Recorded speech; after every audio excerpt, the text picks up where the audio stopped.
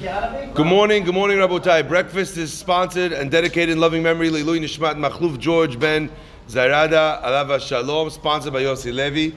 Breakfast is also dedicated in loving memory of Harav Zalman Ween Alava Shalom, Leilui Nishmat Rav Shmuel Ephraim Ben Harav Naftali Yitzchak and Gittel Alava Shalom, sponsored by his daughter Dina Ween Reese.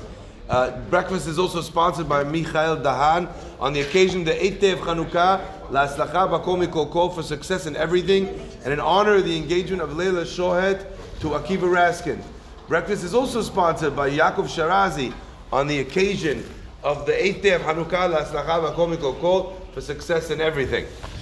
Rabotai, first of all, I'm not sure if we should be giving today's shiur in English or in Spanish. I'm not sure we are outweighed by people from Mexico and from people from Panama who have come in to join Am Yisrael in this magnificent ma'amad and this Yom HaShas, which is going to be a tremendous Kiddush Hashem on Wednesday.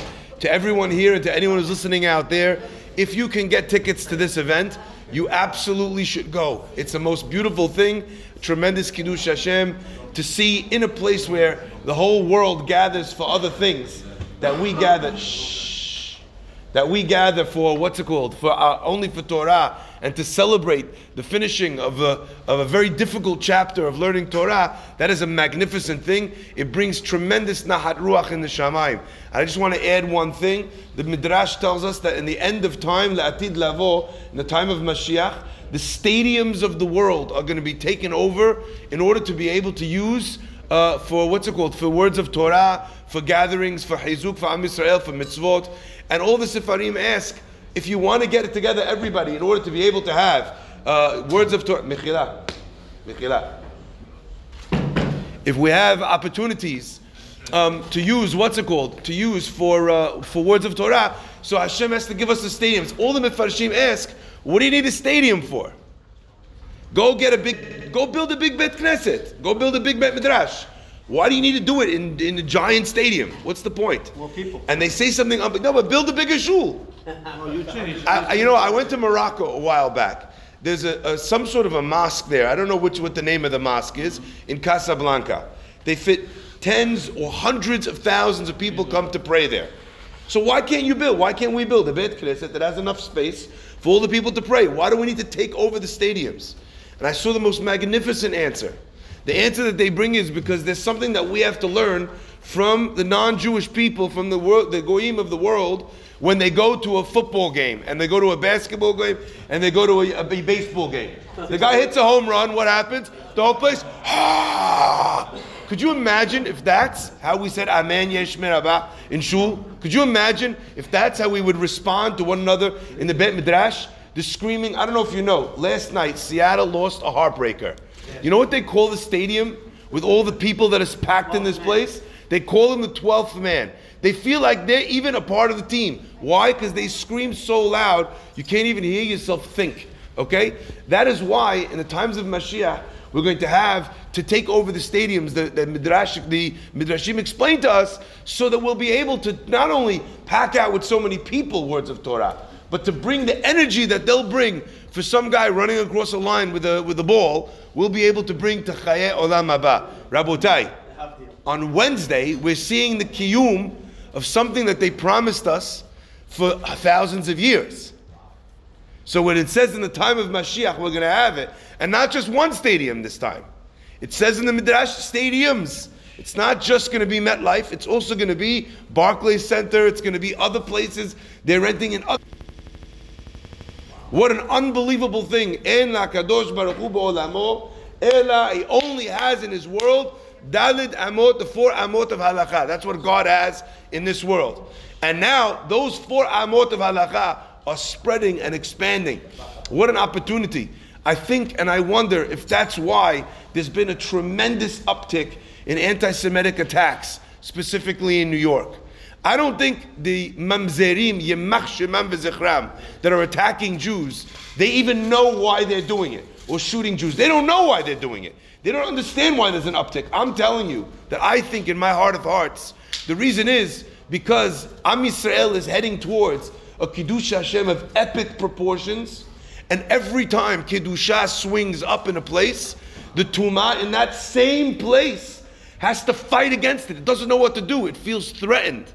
So even though they don't even know why they're doing it, all of a sudden now, in the same week we're experiencing this.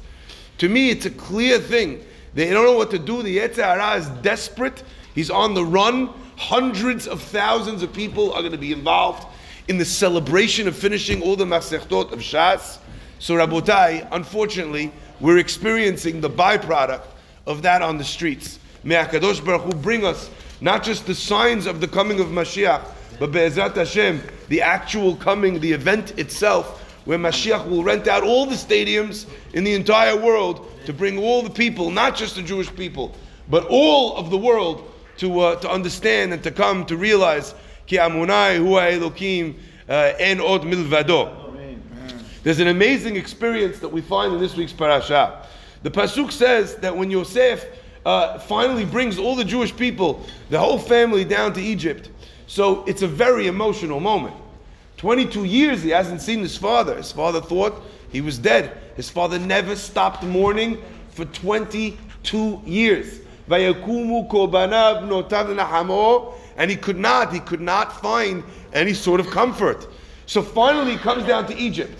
Finally he knows the dream of Yosef is actually true. Could you imagine what this moment must have been like? Yosef sees him, runs up to his father. I imagine it in slow motion. You know, like in the movies. Yosef is running, da, da, da, da, da, da, throws his arm around Yaakov Avinu, and he bursts into tears. Vayef, says the pasuk, al tzavaro, and he cries on his neck. Asks the Gemara, what do you mean Vayef al tzavaro? What, only he cried on his neck? Not that they cried on each other's necks, like we find with Yosef and Binyamin. His father's seeing him now. Answers the Gemara, the most cryptic and strange expression.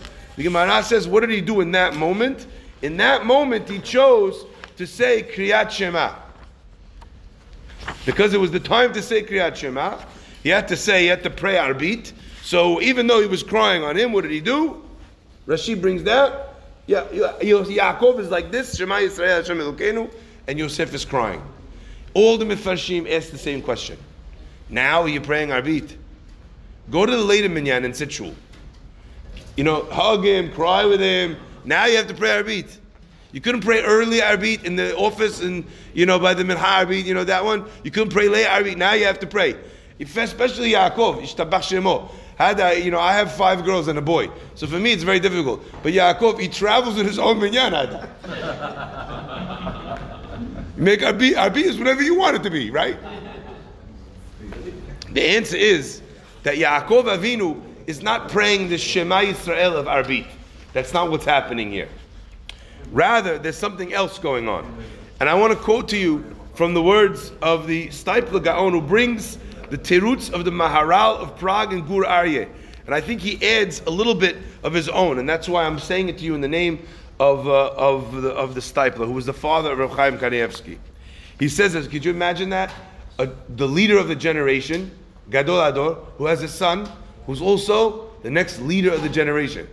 It's not a simple thing, that. You know, you think even sometimes people, their children could be rabbis, but are they also the Gadol Ador, next generation? Unbelievable, that, okay? So listen to this. He says, at the time that that Yaakov saw that Yosef was alive, he said Shema Yisrael not because of the obligation of nightfall, but he said Shema Yisrael because he felt in that moment that he needed to accept upon himself to be Mekabel Ol Malchut Shamayim in that split second. He saw something that was so big and that was so grand, and he decided, what do I want to do with this experience, which is so moving, which is so powerful. And that second, Yaakov looked and saw that everything had been taken care of. That God's plans, no matter what anyone wants of them, they will come true whether you like it or not. The dreams that he'd had, Ve'aviv shamaret hadavar. His father was waiting. He said, if this is real, it's going to happen with the brothers or without the brothers. It's going to happen in a way that I could never have imagined it. And here they are. Yaakov says, Shema Yisrael. He's Mekadesh. He takes this wonderful, this amazing opportunity to be able to dedicate it to God. the great tzaddikim of this world, and we as well can emulate them in some way, they choose to take very, very special moments and do something with them. Rabotai, do you remember the last time you were at a very special occasion? And all of a sudden, the brothers, the sisters, their kids getting married, or God forbid someone passes away, and it's a very terrible situation, and then that person, the wife, the widow of this person, tries for very long to get married, and they have a child. Do you know those moments?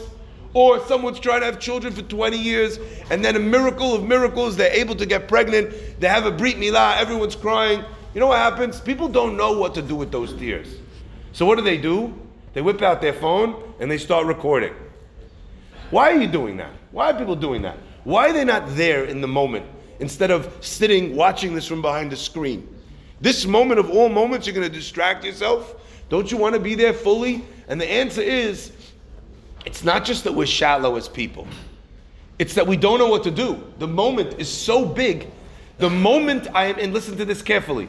The moment I am in is larger than a moment. I don't know what to do with myself. How am I going to capture this forever? So in that second, what do we try and do?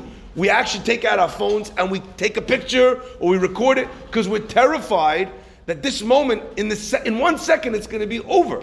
And then I'm going to have lost it. So the tzaddikim didn't have phones. So what did they do? They captured it. They took a Kodak moment. They froze it in time by coronating God as king in that split second. By saying, Shema Yisrael, I'm taking this beautiful ahava, this beautiful love. Rav Tzadka adds a most magnificent addition to this idea. He says, Mechila. He says, a person has in the Shema Yisrael, we say, Ve'avta et Amonai Elokecha b'chol levavecha, u'b'chol nafshecha, b'chol me'odecha. The love that we have of God needs to supersede any love of anything else. So for Yaakov Avinu, his whole life, he said Shema Yisrael, it was easy. But he wanted to find a moment, a love that maybe could have competed with that.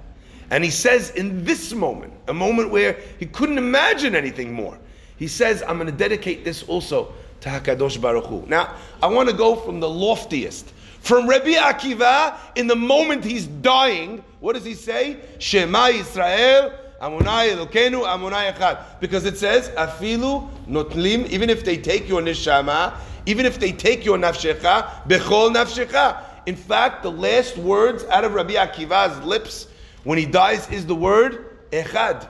Could you believe? So in the highest moments, people are saying these words Shema Yisrael to levels that we can't even comprehend. They're sanctifying that moment. They're turning it into something beautiful. They're turning it into something special. But for me and you, that I don't know that would ever be the case, that we could ever be on such a high level.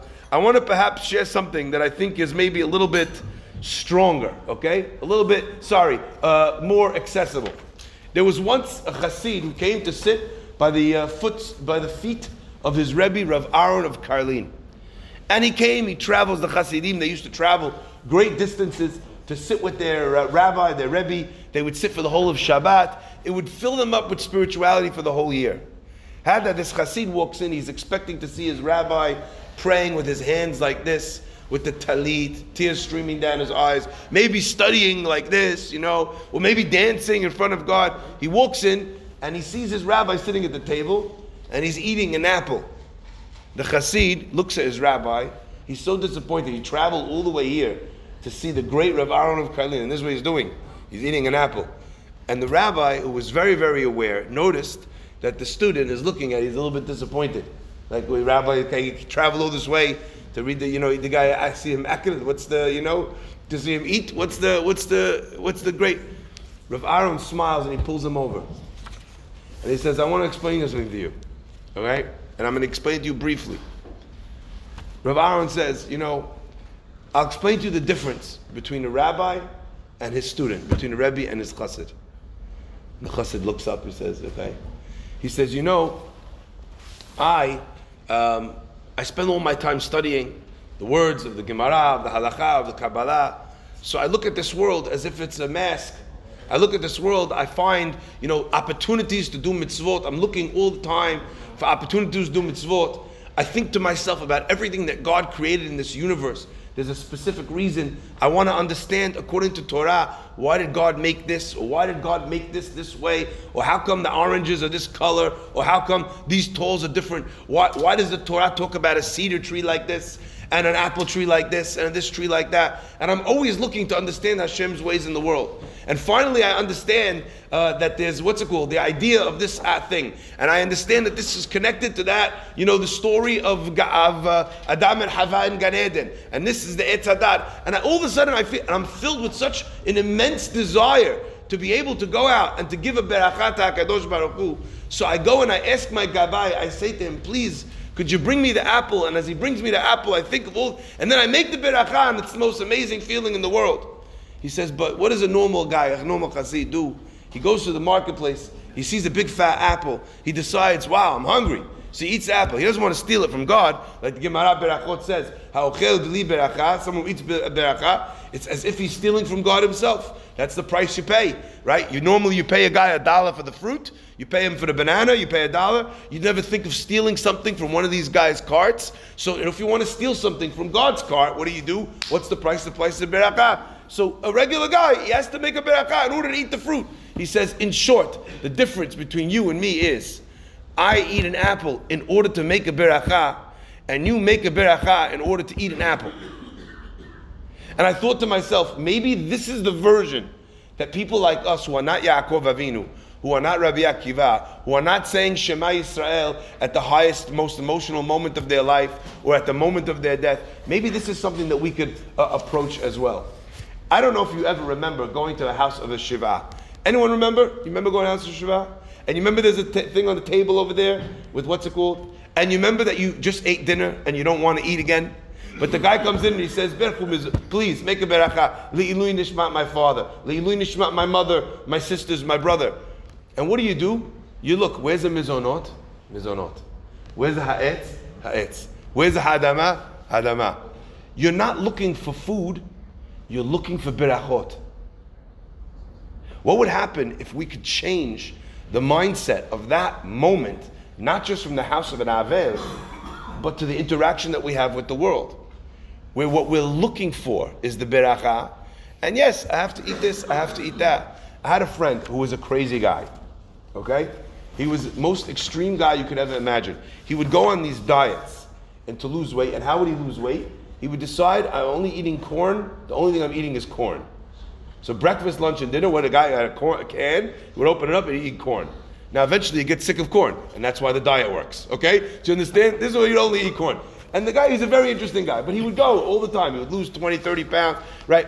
One day, he tells me he's on a new diet. I said, what's your new diet? He says, I realized that I'm too obsessed with food. You go into a restaurant, the guy asks you, how do you want the eggs? Over easy, what kind of bread? Whole wheat? Whole wheat. You want it with the whole, with the seeds, without the seeds? Okay, with the seeds. Okay. Do you want it? What's it called? Do you want the tomatoes? Okay. Which kind of cheese? He says, I'm sitting there choosing for 35 minutes for a little stupid sandwich. All I wanted was a sandwich so I could go back and learn after lunchtime. He says, I realized I was making, so I decided, that's it. I'm checking out for 1 week. For 1 week, I'm not going to care what I put in my mouth. Anyway, so he would go to a restaurant, I kid you not, I saw him do it. He would go up to the restaurant and he would go to the counter and the guy would say, what can I get you? And he would say, I'll have 3 pieces of food. And the guy says, well, what kind of food? We have a lot of... He said, it doesn't matter, you choose. He was trying to break what's called ta'avat achila, the desire of eating. Sometimes we get a little too obsessed. I mean, it's beautiful to enjoy everything, but sometimes we get a little too obsessed. I remember someone was telling me that, that they went restaurant hopping in Manhattan. I said, why? They said, because this place has the best fries, and this place has the best burger, and that place has the best fried chicken, and he's going from one to the next in one day. And I thought to myself, Ishtabach Shemo, he's enjoying all of God's. But could you imagine that we did that, where we went to this rabbi because he's the best in Gemara, and we went to that rabbi because he's the best in Musar, and we went to that, he spent all the time going around. Do you do the same thing? At least it should be the same. At least it should be the same. We're not asking for Yaakov Avinu or Rabbi Akiva. We're asking if you're going to run there for the extra fries, or for the poppers, or for the...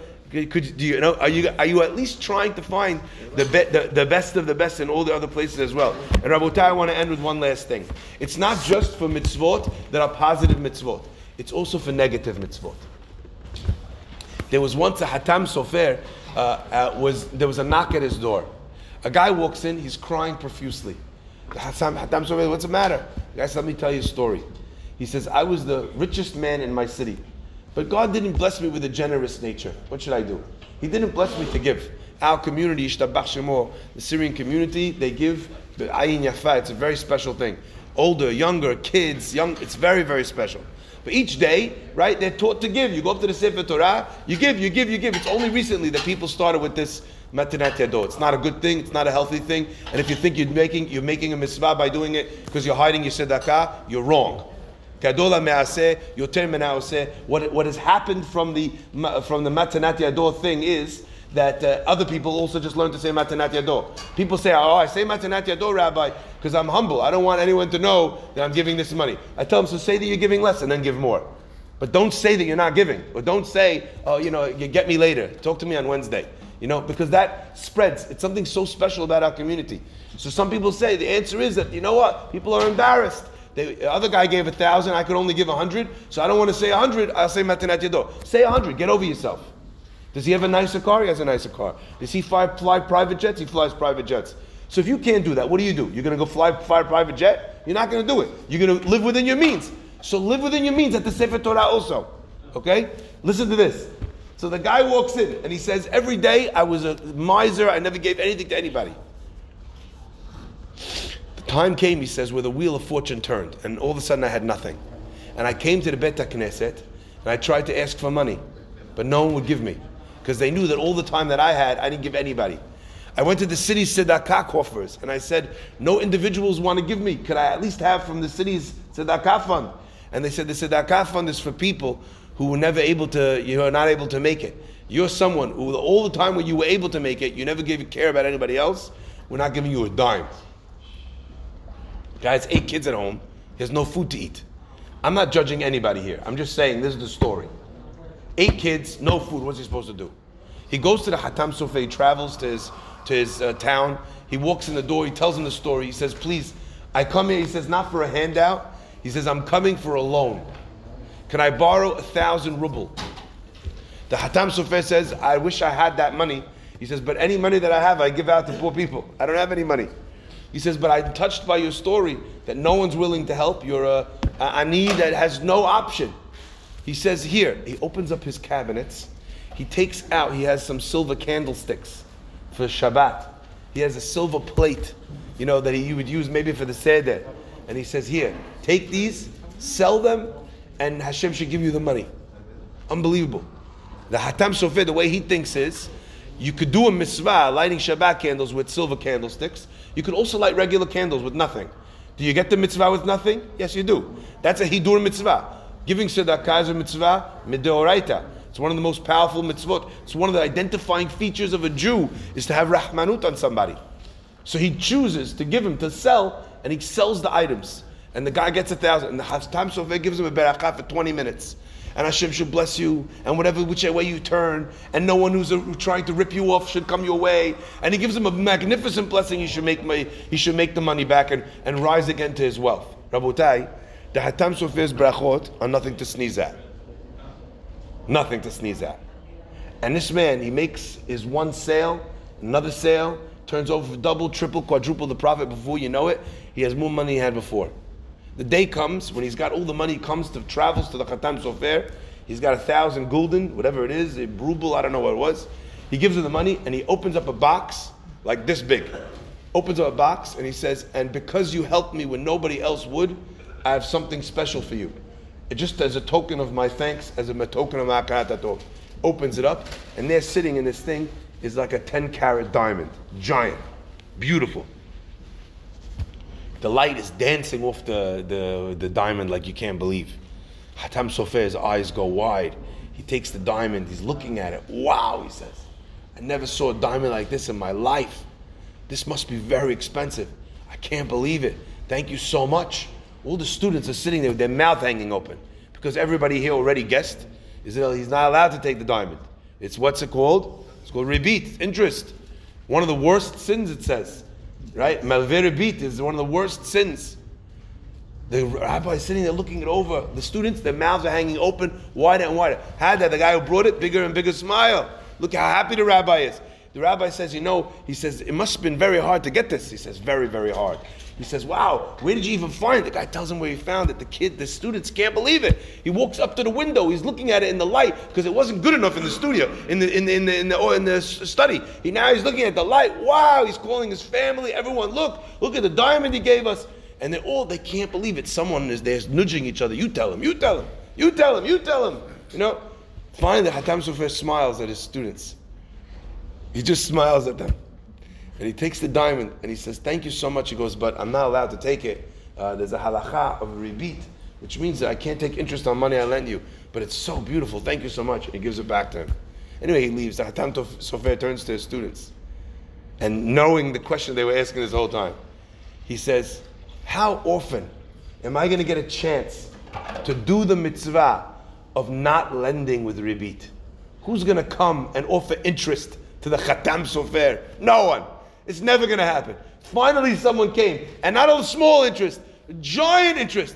He says, you don't want me to savor and to enjoy that mitzvah as best I can?